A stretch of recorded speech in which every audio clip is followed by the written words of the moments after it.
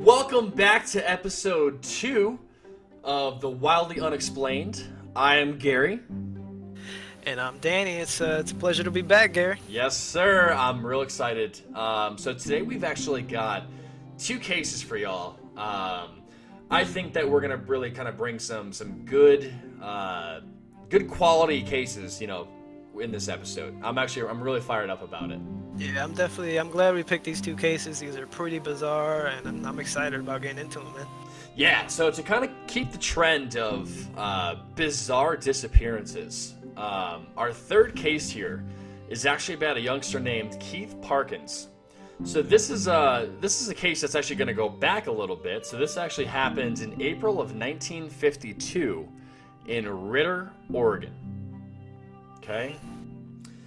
So Keith is actually, he's a youngin'. He was 2 years old at the time that this happened. He was playing outside of the barn with a couple other kids. They were called inside. It was about lunchtime, give or take. So they were actually called inside, and Keith didn't respond. So the other kids, ran inside, whatever. Keith was nowhere to be found. Yeah, and going back, make sure that we reiterate, Keith is 2 years old. He's a very small child. Yeah, I mean, I remember, any 2-year-old I've known, isn't getting anywhere fast. No, definitely not. Tiny feet, 2 years old. You think about it. Most kids start walking around 12 to 18 months. They're not going very far at this age. Right. So, a very brief search ensues. They look around the barn. They look in the barn. In the vicinity. To no avail. Keith is nowhere to be found. Several hours later, to kind of, before we get into that notion, they actually, they alert the authorities and everything, get some searchers to help out. Several hours later, so this is about 4 miles from the barn where he was last seen, searchers actually come across some footprints in a clearing. Yeah, and think about that Keith. For a second. This is about 4 miles from where he was last seen. Yeah. Yeah, as a 2-year-old, just think about that. And we haven't even gone into the details of the terrain, and we'll get into the topography of this area, but just know that a 2-year-old going this far is already bizarre as it is. Yeah, no. It's crazy. I mean, as a 28-year-old, I'm sitting here and I'm like, 4 miles out. I mean, yeah. And this is several hours. So yeah. It would probably take me as a pretty active, I like to think that I'm in good shape. It's gonna take me a couple hours to get 4 miles walking. Yeah, and also we need to point out the fact that it is April, but it was recorded that the temperatures during this day in Oregon were actually below freezing. Yeah. I think there was actually snow on the ground at the time. Yes, yeah, there was. I mean, it's cold, So, and I know from personal experience. I mean, living in Colorado, we've got warm weather, we've got freezing weather, we've got middle weather. In the cold weather, I don't operate as fast, man. Like I'm not trying to to walk 4 miles in a couple hours. In freezing conditions like that. No, Fuck 2-year-old. that. There's definitely something bizarre about a 2-year-old going this far in these conditions. Yeah. So this search actually ended up lasting, for about almost 20 hours. Yeah. Crazy. I mean, to think about a 2-year-old, out in the wilderness for, just shy of 20 hours. I mean, yeah, it's nuts. Like, the kids too. Yeah, and I believe from the point that he was lost to where they actually ended up finding him, as the crow flies, was 8 miles. But you can't walk. He actually had to cross 2 mountain ranges to where he was found, and they estimate around that it was probably around 12 miles that little Keith had to cover in the time that he had. Right. So good point to make. Les Stroud, who is actually a very popular survivalist. Hit series Survivor Man. This guy is like fully equipped and trained, to survive in primitive conditions and everything like that. So this guy is like he comes out here and he actually reads all 6 of David Paulide's books. Yeah. And got in touch with him, to actually, to discuss some of these disappearances and everything. Yeah, he was very intrigued, so he wanted to get in touch with Dave and try to go into more depth of these disappearances. He actually linked up with Dave on this case, and he was gonna follow the footsteps that little Keith took that day he went missing. Yeah. Well, I mean, firsthand, look at what Keith had to endure, getting from, point A, being the barn, to point B, where he was found. I mean, yeah. Insane. So yeah, it's definitely a good perspective. There's a video of it online. It's also in the documentary. It gives you a good sense of the topography that this 2-year-old had to cover, and it's truly mind-boggling. He had to cross 2 mountain ranges up and down. It was treacherous terrain. Yeah, absolutely. So, to kind of think about that too. I mean, I've seen, the online videos. I've seen a little bit about it. About Les trying to navigate this terrain, and it's not easy. No, he's definitely struggling, and you can definitely tell he's struggling. And not to mention that 20 hours from the point that Keith went missing to the point where he was found, it got dark out there, considerably dark. It's kind of crazy to think about that, because even as as a grown man, going into trying to retrace the footsteps of this young kid, Les actually details that the thicket that he had to go through, he could not see, and this guy had a camera, had a light with him and everything, so he was prepared. And there was a full moon the night that he tried to do this, so he tried to go out there to retrace his kid's steps, and it was just unsuitable to see. I mean, even with a full moon, the thicket was so just engulfing, that he couldn't see in front of him. Yeah, and going back to the fact that Les Stroud, in the outdoor world, he's the ultimate survivalist. I love his show on Discovery Channel. This is to put somebody in the wilderness, he would be the guy. He could traverse the terrain and get to where he needs. And to see Les struggle going from point A to point B, it just makes this case even bizarre. Well, it just kind of goes to the fact of, how the hell did a 2-year-old kid, venture out basically 12 miles, from his location and make it, in 19 to 20 hours. Yeah. I mean, this is just bizarre. No, to say the least, for sure. I mean, well, just think about that, dude. 2 years old, so obviously, he's got his legs, but, 2 years old, I mean, they're not very strong. Yeah, they're tiny legs, tiny feet, and if you look at the video and you can see the pictures, the topography of this place is very rocky. There's a lot of dense. up and down. Yeah. So to see Les trying to get through the thicket and up and down, to picture a 2-year-old to try to get through the same thing it's unfathomable to me. I'm not really sure how a 2-year-old would have done it, but nonetheless, he did it one way or another. Right. Well, which is pretty incredible to me, because living in Colorado, I mean, we've got a lot of really good hiking here, and I mean, even myself being in as decent shape that I'm in, and actively hiking and everything, there's definitely some physicality, to traversing some of these different hikes, and we've got landscape that looks much like the video, where they were, and it's not easy. No, definitely not. And I mean, looking back on it, and the people that they brought out, the search and rescue efforts, for a full 20 hours after he disappeared, Keith's father actually was the one to find him. I believe he was about 50 yards away that he noticed something in the middle of a clearing. He goes over, and Keith actually is laying down in the snow, with his jacket next to him. His father picks him up, and he's alive. He's unconscious, but he's alive. Yeah, there's actually a newspaper clipping that we're gonna actually post on our Twitter, so you guys can kind of see that.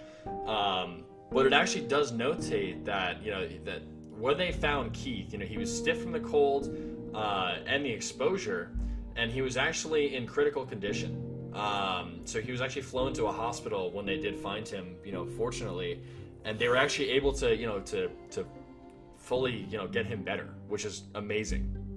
Yeah, no doubt about it. At 2 years old and sub-freezing temperatures, him putting his jacket to the side, there's this, I believe they say that during hypothermia, people actually take layers of clothing off, so it makes the little Keith, was he suffering from hypothermia at this point? Probably. I mean, anything's possible. I mean, if you really think about it, I mean, it was freezing weather. It was cold. So yeah. I mean, I would imagine that he had some sort of hypothermia at any point of his venture. Yeah, nonetheless, but Keith was unconscious, and when he came to, he had no recollection of how he got there. Absolutely none. And David Paulides actually tracked him down all these years later, and he still has no idea what happened that day. Yeah, and I mean, I don't remember a heck of a lot from when I was, when I was 2 years old, but and he could have even maybe suppressed it, as he got older and just tried to, kind of push it away into his subconscious, But a traumatic experience like that, I mean, literally, like you ended up 12 miles away from where you were playing, in the freezing cold, face down, unconscious. I mean, that to me is just like, holy shit, man. Well, me looking at the distance and the time of day, the temperature, I personally don't think a 2-year-old could have made that trip. In my mind, something happened to Keith that day that, he has no idea. But I just don't see a 2-year-old traversing the terrain in that time and getting as far as he did. No, and that's a great point too, because I mean, kind of going back to what I said earlier about here, the hikes here in Colorado. I mean, some of these hikes aren't easy, man, and as a 28-year-old, semi-fit guy, I mean, I even have trouble, kind of traversing some of these hikes and everything. So to think of a 2-year-old, not to mention in the freezing cold, and kind of ironic that this place is called Skull Canyon. We actually didn't, say that earlier, but this place is called Skull Canyon, so that's just kind of creepy. Yeah, it's got a bizarre name, by all means. But in any sense, I mean, like even for me, like some of these hikes are tough. So a 2-year-old in freezing fucking weather, getting 12 miles out in 19 hours, just shy of 20 hours. That's impressive. If it's true, that's impressive. Yeah, no kidding. But I mean, there's a lot of theories out there about what happened to Keith that day, and I've seen some about maybe he was picked up by an animal. I don't see it. His clothes had no rips in them. He had no exterior injuries that suggest that. Other people say, well, was he kidnapped? It's possible, but to have somebody pick up little Keith and walk him, or basically carry him the distance that he did, and just leave him out there in the cold that far away, like, what was this person trying to do with Keith? Like, what was the goal here? Because there was no indication of any foul play towards Keith besides the fact that he was probably in stages of hypothermia. No, and I do want to touch back on on the theories behind this case, and was he picked up? Was he abducted? What was there animal predation that might have happened to happen? What went down? And I just want to say too that there were no prints or anything like that found at the barn. So where he originally started, like, he literally just vanished. Yeah, his trail, they managed to track some footsteps some 4 miles away, and then at that point the trail went cold. So what happened? But that was 4 miles out. Like, how the hell are you at one place, and then there's some tracks 4 miles away? I don't know. Was he picked up? Did he step through a portal? I don't know. It's a bizarre case to say the least. Can this kid fucking teleport? I mean, if he can he teach me? Yeah, absolutely. I don't know, but I mean, you look at the facts of the case, you look at where he disappeared and where he was ultimately found. It just looked like he stepped somewhere and then he reappeared 12 miles away. Insane, man. Absolutely insane. And, thank goodness he was found, but again, Dave Polides, like I said earlier, actually did interview him, and he has no recollection of that day. No. Which is insane. Again, a traumatic experience like that, find him unconscious with his jacket and his hat, sitting beside him, face down in the snow. Yeah, I mean, and those cases where these people disappear and they're found again, these cases, they're out there. We try to be careful with the cases that we pick, but we definitely thought this one was bizarre for sure. Yeah, it's kind of wild. Because again, I mean, a 2-year-old traveling, basically 12 miles, in freezing temperatures. I mean, it's crazy to think about. Yeah, it's bizarre for sure. Yeah, so I baffles my mind. I don't really know where to go, with this one. I mean, because again, you can call animal predation, but again, no evidence to suggest that. No ripped clothing, nothing like that. And if there was any rips, I mean, I do believe, he encountered some barbed wire fences that he had to either crawl through or climb over. Yeah. So if there were, because I know that Les actually talks about that in the video, but, no blood, no evidence of any sort of foul play whatsoever. It was obviously the aliens. I can't think of anything else. This case is so bizarre. It just looked like he got plucked out of the sky. And aliens are portals, man. I mean, like I said, if this kid can teleport, I mean, he needs to teach me, because I can't stand, having to wait in line and, all the airplane rides and stuff like that. But, Yeah, this case is definitely wildly unexplained. Super weird, super weird. But let's hop into our next case here. All right, guys. So case number 4 is Mel Nadel. This happened in September 2009 in Pecos, New Mexico. So a little bit of background about Mel.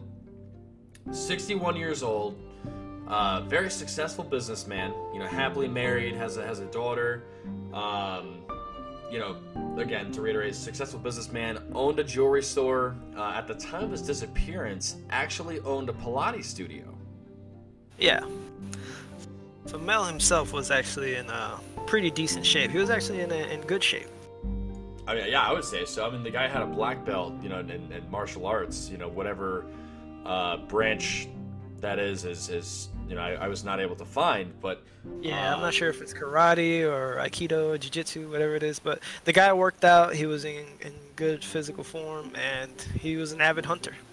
Yeah, so he actually hailed from Brooklyn, but had actually lived in Santa Fe since about 1991. So again, he knew the area very well. Hunted those areas. I mean, very consistently. So he had a good background of where to go, what time to go, and so on and so forth. So the guy knew the area very well. Yeah, so this area wasn't alien to him by any means. He knew how to get in and out of the hunting site. That was never an issue from the beginning. Right. So, normal day for him, going out with 2 of his buddies. They're going to go hunt near Elk Mountain, actually. So, this is actually right outside of Pecos, in New Mexico. So, the day of the hunt, he drives his Cherokee up to the campsite and walks to base camp. So, parks his vehicle next to his friend's vehicles, which is a very key point to make. Yes. At about 4:30 p.m., like this happens kind of in the afternoon, his 2 friends decide to go elk hunting. So Mel actually had hurt his knee prior, decided that he was going to build a blind near the camp. Yeah, and I believe that injury happened a couple of days before he went hunting. He actually stepped his foot inside a gopher hole, twisted his knee. So ultimately that led to the decision of him staying near camp while his 2 buddies went out to go look for some elk. Right, which makes total logical sense. I mean, if I hurt my knee, I'm not going to want to walk a far distance, Right. So at that point of the game, he builds his blind, and for our non-hunter listeners, a blind is actually basically like a tent. You set it up, and you're actually able to sit inside of it with basically a window. And the animals are supposed to not be able to see you, but you can see outside and see these animals. So if one passes by, right. It's important to mention that this blind that he built was about 150 yards from base camp. So he could actually see base camp from the point where he actually set up his blind. Yeah, we're talking about a football field, maybe a little more, football field and a half, away, just to kind of put it into perspective for you guys. Exactly. So not a very far distance, by any means, and again, he did have a hurt leg, so he's not going to be walking, very much or very far at this point. So at about 7 p.m., so about 2.5 hours later, the two other hunters return, and Mel is nowhere to be found, either around the campsite, at the campsite, just nowhere to be found. Like, they do not see him at all. Yeah, and it's important to mention that his Jeep was still there, and to the point where he was hunting, it was already dark. It's unusual that Mel wasn't already back, because at this point there was no hunting to be done. It was dark out, he wasn't very far from camp, so he should have been back by the time his buddies came back to camp. Yeah, and it's kind of equally as strange, like, again, that there was zero presence, of Mel. That there was nothing that he left behind, nothing to that sort of nature. So these two hunters, they're like, all right, like maybe he wandered off, maybe he followed an elk, something to that kind of nature, where he was, where he wandered off, he'd be back shortly, like no big deal. Exactly. Maybe he twisted his knee. He further injured his knee, or he got a kill and he was working on bringing it back. Maybe he got lost. It was dark at this point. I don't know, but it's unusual he wasn't back at this point. But they decided, they needed to start looking for Mel. Yeah. So at this point of the game, they actually brought an air horn, which awesome idea. I mean, in case you get hurt, you have to alert somebody. Maybe get reunited with somebody who potentially got lost, just like this situation. So they actually blast this air horn, and then furthermore, they actually discharged their weapons. So they fired their weapons into the air to hopefully let Mel hear that, and and walk in their general direction, or just even know that they're out there looking for him. Yeah, exactly. And I mean, if they discharged their weapons, they blew the air horn, that's enough noise. If Mel actually potentially did get lost, which is unlikely, but if he did, it would have been enough for him to pinpoint where camp was, to where he could make his way back to his friends. Right. And so after some reasonable time there, blowing the air horn, firing a couple shots into the air, they actually did alert authorities at this point. Yeah. So my first thought, in this whole report, was that maybe being in Elk Mountain and everything, maybe he did wander off. Maybe he did maybe fall off. Maybe there was a cliff face or something like that maybe he didn't anticipate, or something to that kind of nature. But yeah. At this point, I'd like to bring up, one of the websites that we actually did find, that actually has a lot of pictures and everything like that to kind of showcase the surroundings and the environment, where Mel was actually hunting. Yeah, and I believe this is a local news source that took pictures of the area that Mel was actually last seen, the base camp, and the surrounding trails. This is a very open area. The trails are well marked. So for somebody to get lost out here, it's pretty difficult. And when you look at it, you can see long distances. Like I said, it's an open area. So for him to fall off or get lost, it's unlikely at this point. Right, and even just kind of going by some of these pictures, I mean, I don't even really see any cliffs to fall off of. I mean, there's a couple questionable spots, but they're literally on a road, with a guardrail, things like that. So he'd have to actually physically leave camp, to unfortunately fall off, one of these, crevices, if you will. Yeah. But anyway, this website is actually called the Santa Fe Ghost and History Tours. So this actually showcases this entire investigation that happened with Mel Nadel. And like I said, kind of showcases some photos and also some videos from local news outlets, looking into the reports of this missing hunter. And again, I mean, like you said, Danny, I mean, like some of these trails are very well marked. I mean, they're very distinguishable. Even somebody like myself who's not familiar with the area, if I'm seeing, trails like this, I mean, unless I completely veer off and just go off in a different direction, I mean, it's going to be very difficult, to get lost. Yeah, and I believe this is a pretty popular area. If you look at the pictures in the surrounding area, you could see picnic tables. So it's pretty popular. It's easy to get around. So, like, going back to the fact that Mel actually getting lost out here is, to me, is pretty unlikely. Well, right, and not to mention the fact that, I mean, most of the pictures that are encased in this on this website, the spots that they've taken are very open. Like it's not like it's like this like lush Amazon forest, that's just it's a dense thicket, where he can literally, he's gonna crawl through. This is all open land. I mean, like, yeah, exactly. Like the trees are pretty well spaced out. I mean, like it seems, for a hunter, I mean, it seems like a pretty good place to go, to set up a blind and obviously go after some elk. Yeah, it's definitely, from what I hear, the information I've gathered, it's a great spot to hunt, and it's open. There are areas for cover, and Mel picked a really good area near camp. He was ready for whatever was out there. Then the question beckons: did he see some deer? Did he follow them? Did he try to get one with his bow?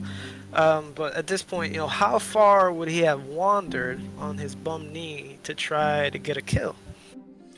Yeah, and that's a pretty important, point to make. And I know that we kind of touched on this, last episode, but I just want to kind of get back into the notion that this case is about a hunter, who knows the area, has obviously been hunting for years and years and years, so knows exactly, what he's doing out there. Like, it's not like he, had just got this thought in his head where he was just going to go out there with a gun or a bow and just go out there and shoot whatever the first thing that he saw. Like this guy is like, I'm going elk hunting. I'm gonna, I'm gonna prepare. I'm gonna have, the right gear. Yeah. And to that point, I mean, this guy was in full hunting attire. So yeah. He to the point, to the fact of wearing thermal undergarments. I mean, like, he knows what he's doing. Not to say that any Yahoo that puts on, thermals, is a hunter. That's not what I'm saying by any means. But if you're going to be out there in, inclement weather and cold weather, you put on thermals. Like that. Yeah. That's not something that you miss. No, he was definitely prepared. Mel, looking into his background, Mel's been doing this for years. He's not an amateur by any means, and he went out there fully prepared for whatever he might find. Yeah, absolutely. And went out there with a bow. I mean, he was bow hunting, but a bow might not be, the best weapon of choice, as far as, coming across something that might be unforeseen. But the guy had a .44 revolver with him. And also a hunting knife, just in case. I mean, like, again, this isn't just some Joe Schmo coming off the with the notion that he just wants to go hunting. Like this guy he knows what he's doing. No, he's definitely prepared, and I mean, we can't overstate that enough. That the fact that he had the full gear, he had a bow, he had a .44 revolver at his side. That's a pretty sizable handgun. That's enough to protect you. And he had a knife, and going into his gear, he had full thermals. He was definitely prepared. Sure, yeah. It's to me, it's kind of crazy. And the other two hunters, I mean, didn't hear discharge. There were no, casings found, or even arrows, for that matter. So obviously, he didn't discharge either weapon. And if he discharged his bow, fired his bow, they didn't find the arrow. Exactly. And even when you look and consider the fact that the search and rescue teams that they brought out here, it was hundreds of officials. I believe in the Santa Fe area, this is one of the biggest search and rescue undertakings that the state had ever seen. Yeah, right. So, during the search, like, they actually enlisted the help of airplanes, helicopters, all-terrain vehicles, people on horses, tracker dogs. I mean, they literally, rallied everyone, to try and find this guy. Yeah, And to no avail. This area. Yeah, no, absolutely. And honestly speaking, too, they actually did come across tracks, that actually led from, the outside into the woods. The tracks led about 150 yards away from camp, and they followed a trail, which I thought was pretty interesting. Yeah, so from this blind, I believe the dogs picked up his scent from his vehicle to the blind and then follow footsteps about 150 yards away from camp. And they could see footprints leading into this trail, but shockingly enough, once they get to this trail, the footprints completely stop. So there was once again, like, the scent was lost there. The footprints stopped right there. It's almost as if Melvin just vanished. Yeah, and which is super bizarre because they actually said that in this report here that the footprints they don't go to the left or right. They just go from the camp straight into the woods, following this trail. But there's no sign of struggle. Yeah. So literally, like the footprints just vanish after a short while. So again, 150 yards. So a football field and a half, away from base camp, and they just disappear. They're gone. And it makes you wonder what happened to Mel at this point. Was there an animal predation case talking here? But the problem is, and my issue with it is that once the tracks stop at the trail, there's nothing more. There's no signs of a struggle. There are no torn clothing, no shell casings. Like, there was nothing to indicate that something happened to Mel at this point. It just looked like he walked up to that point in the trail and then he just disappeared. Right, and to me, like that's kind of the weirdest part, because the footprints just abruptly stop, and like that's it, So again, to reiterate Danny's point, no blood, no clothing, no shell casings, arrows, nothing, no other prints either. So to factor in animal predation, yes, people have thought about that, but again, there's no prints, to justify saying that there was, a mountain lion or bear, that could have possibly, snagged this guy. Exactly, and we're talking about a full-grown man here that if a bear or a mountain lion would have grabbed him, there would have been a struggle. There would have been signs of him being dragged off, potentially clothing and blood. Like, none of this was found. Right. Well, so, and they actually, kind of factor in this article too. If he was drug off, there'd be evidence. There'd be track marks. There'd be, drag marks, everything like that. No doubt about it. If he panicked and ran away, obviously there would be more tracks. Yeah. There would be some sort of evidence to notate that, hey, this guy wandered off, or became delusional or something like that, and and went into hiding, or something to that kind of nature. Not to mention the fact that the dogs, they followed the scent to a certain area. Dogs are very good at following a scent. It just bothers me that his trail kind of went cold at that certain point, and there's nothing to indicate that anything happened to Mel at this point. It just looked like he just disappeared from the face of the earth. Right. Yeah, it's completely crazy. And to me, like, kind of reading up on this case and everything like that, like, my first instinct and my first thought was like, oh yeah, okay, like this guy probably ran into some trouble, like, maybe came across an animal that he just necessarily wasn't prepared for. But then I got thinking back to it, back to our previous point about this guy, like, hunting this place for years. Like, we're not just talking about, hey, let's go to a new place, like, let's try it out. Like, this guy knew the area. Like, he knew what kind of animals were there. Yeah. And Absolutely, and like it didn't make a whole lot of sense. Like if anything unpredictable would have happened, we would have seen signs of it, but that's just not the case. And I've seen some theories about Mel Nadel about, well, possibly he traced his footsteps backwards and he hitchhiked out of town and maybe he wanted out of his life. But experts looked into his accounts. None of his accounts were touched. There were no signs that he was unhappy at home. So that ultimately was dismissed. So we're left to wonder, what happened at this point? Was he kidnapped? Was there foul play? But the problem is that there's nothing to indicate that anything like that happened. Yeah, I mean, to kind of touch on that, again, his financial accounts, none of it was touched at all. I mean, and reportedly, he had a great home life. I mean, he loved his family. He was a true family man. Yeah. So honestly speaking, unless there was something fishy about that, I mean, they really did, kind of, discredit that theory. Yeah, and like I said, like the rescue teams, they brought everything, airplanes, ATVs, helicopters, dogs. It was a massive search effort.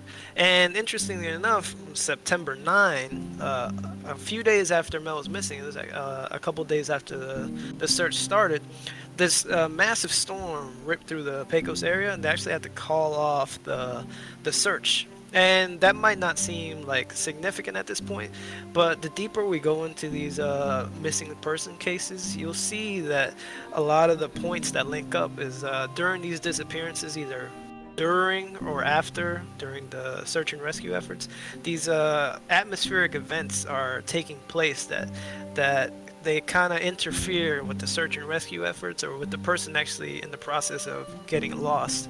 So that's something that we'll touch up on the future, but unfortunately this massive storm came in and they had to call off the search that entire day, which makes you wonder, at this point, where was Mel? Was there a chance to recover him at this point? And sadly the search had to be called off. I don't know. Very bizarre, man. I mean, and there are a lot of speculation behind that, but just kind of diving back into Mel's case, even just me thinking about this now, like, let's say that this guy was like on the out, because everything always looks great from the outside. If people want you to speculate that they've got a great life, they're gonna do that, and you're not gonna know what happens behind closed doors. So let's even just take this a little step further and say that this guy was completely miserable at home. And he just wanted to, basically go out there and be like, all right, I'm done with this. I'm through with this shit.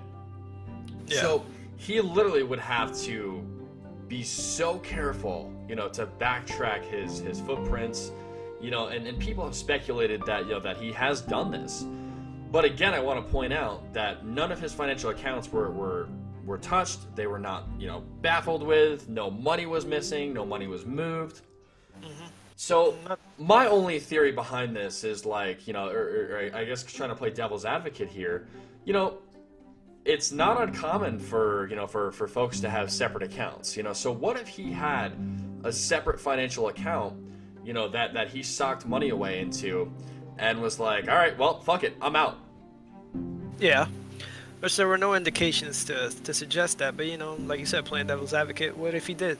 My only problem with that is the fact that how he was perfectly able to retrace his steps. The fact that dogs weren't able to track, because if he retraced his steps, I would believe that the dogs would have followed his trail down to where he hitchhiked, down to where he walked away to.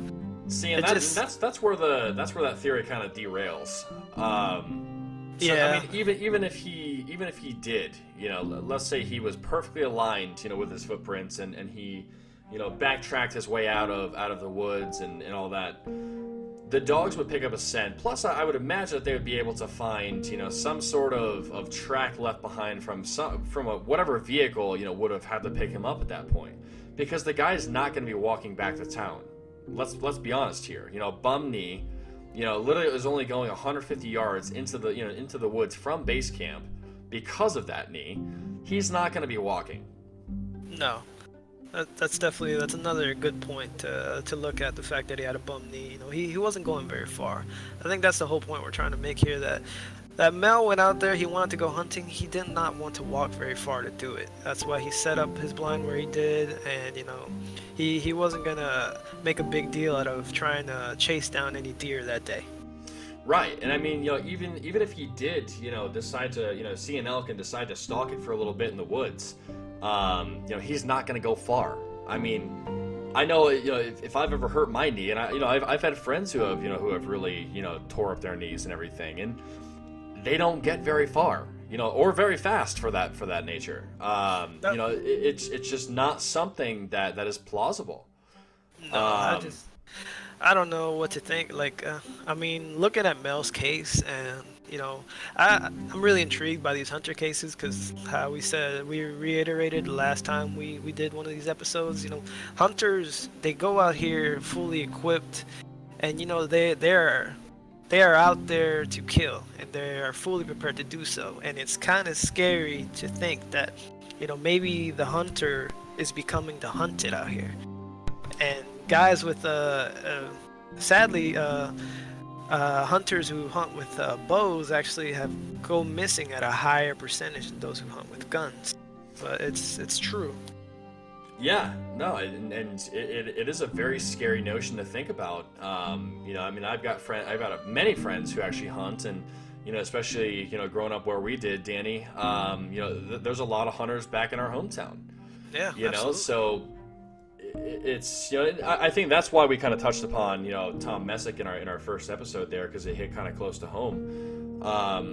But again, to kind of coat-selling what you were just saying, I mean, these guys know what they're doing. Like, they're not just some Joe Schmo who just on a whim decides that they're going to go hunting. I mean, it's frightening. Like, yeah. It really is. It just makes these cases even more bizarre. And I'm glad we covered this case of Mel and Nadel, and I'd like to go in the future. This area where Mel went missing is actually called the Pecos Triangle, and there's actually a group of people over the years that have gone missing. And actually, during the time that Mel vanished, there are a few more disappearances that hopefully we'll cover in the future. But it's definitely an interesting area to cover, and we can just dismiss it as foul play or animal predation, but I believe there's definitely something worth looking into this area. There's something sinister that's happening out here. I don't know what it is, though. Well, I'd also like to kind of notate, that there are speculations that, maybe he ran into some trouble at the base camp. If he was at the camp, when he disappeared, maybe something happened there. But again, to get back to the evidence and get back to the points, there was zero signs of him being in that forest, aside from the footprints. Yeah. And obviously having his vehicle there and everything like that. Like, two major key points right there. So it drove up there, so he's there. There's footprints that the tracker dogs, were able to pick up. So we know he was there. But there's zero physical evidence that this guy left this camp.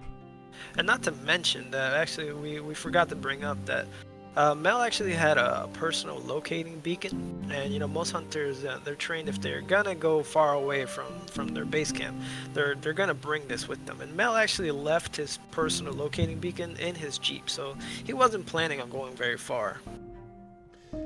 Yeah, and I mean, to that credit too, I mean, this is 2009, so I mean, obviously we had some technology, and hunters, have tracking technology at that point, so it's not too far off the beaten path to say, okay, I mean, if this guy, imagine this guy actually had that thing on him, and we were able to obviously locate, where this guy happened to end up. Yeah, it makes you wonder if something did happen, would he have had time to turn it on? They're just going back to the fact that there's no evidence that he ever discharged his firearm, so it makes you wonder, would it have done any good? I don't know. Yeah, and again, kind of to go back into my whole devil's advocate, thinking, why did he leave it in the car? Yeah, my thinking there is he just wasn't planning on going very far, and I don't think he was going to. I believe he was going to stay in his blind and not venture too much further out than that, but something happened. I don't know if something got him, or there's just no telling at this point. extremely bizarre, to say the least. Yeah, no, it's unnerving, to kind of think about that. But, kind of like you were saying earlier, there was a cluster, of cases that actually happened, in or near Pecos.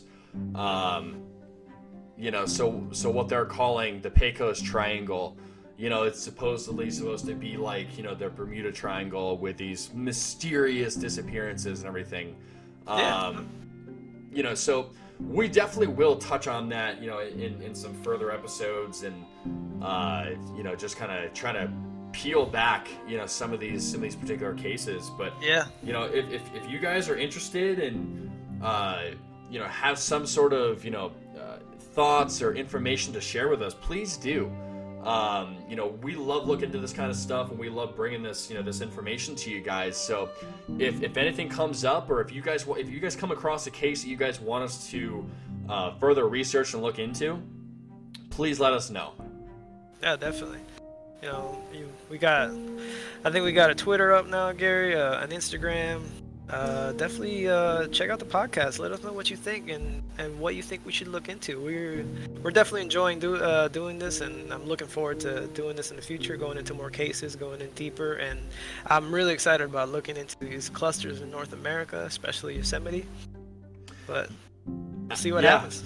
100%, man. And honestly, this is happening more often than people think, which is very, interesting to me, as far as these clusters are concerned. So next episode, we're going to detail in a little bit more depth about these clusters, and, kind of what Dave Polites has kind of pulled together, in his research, since 2009.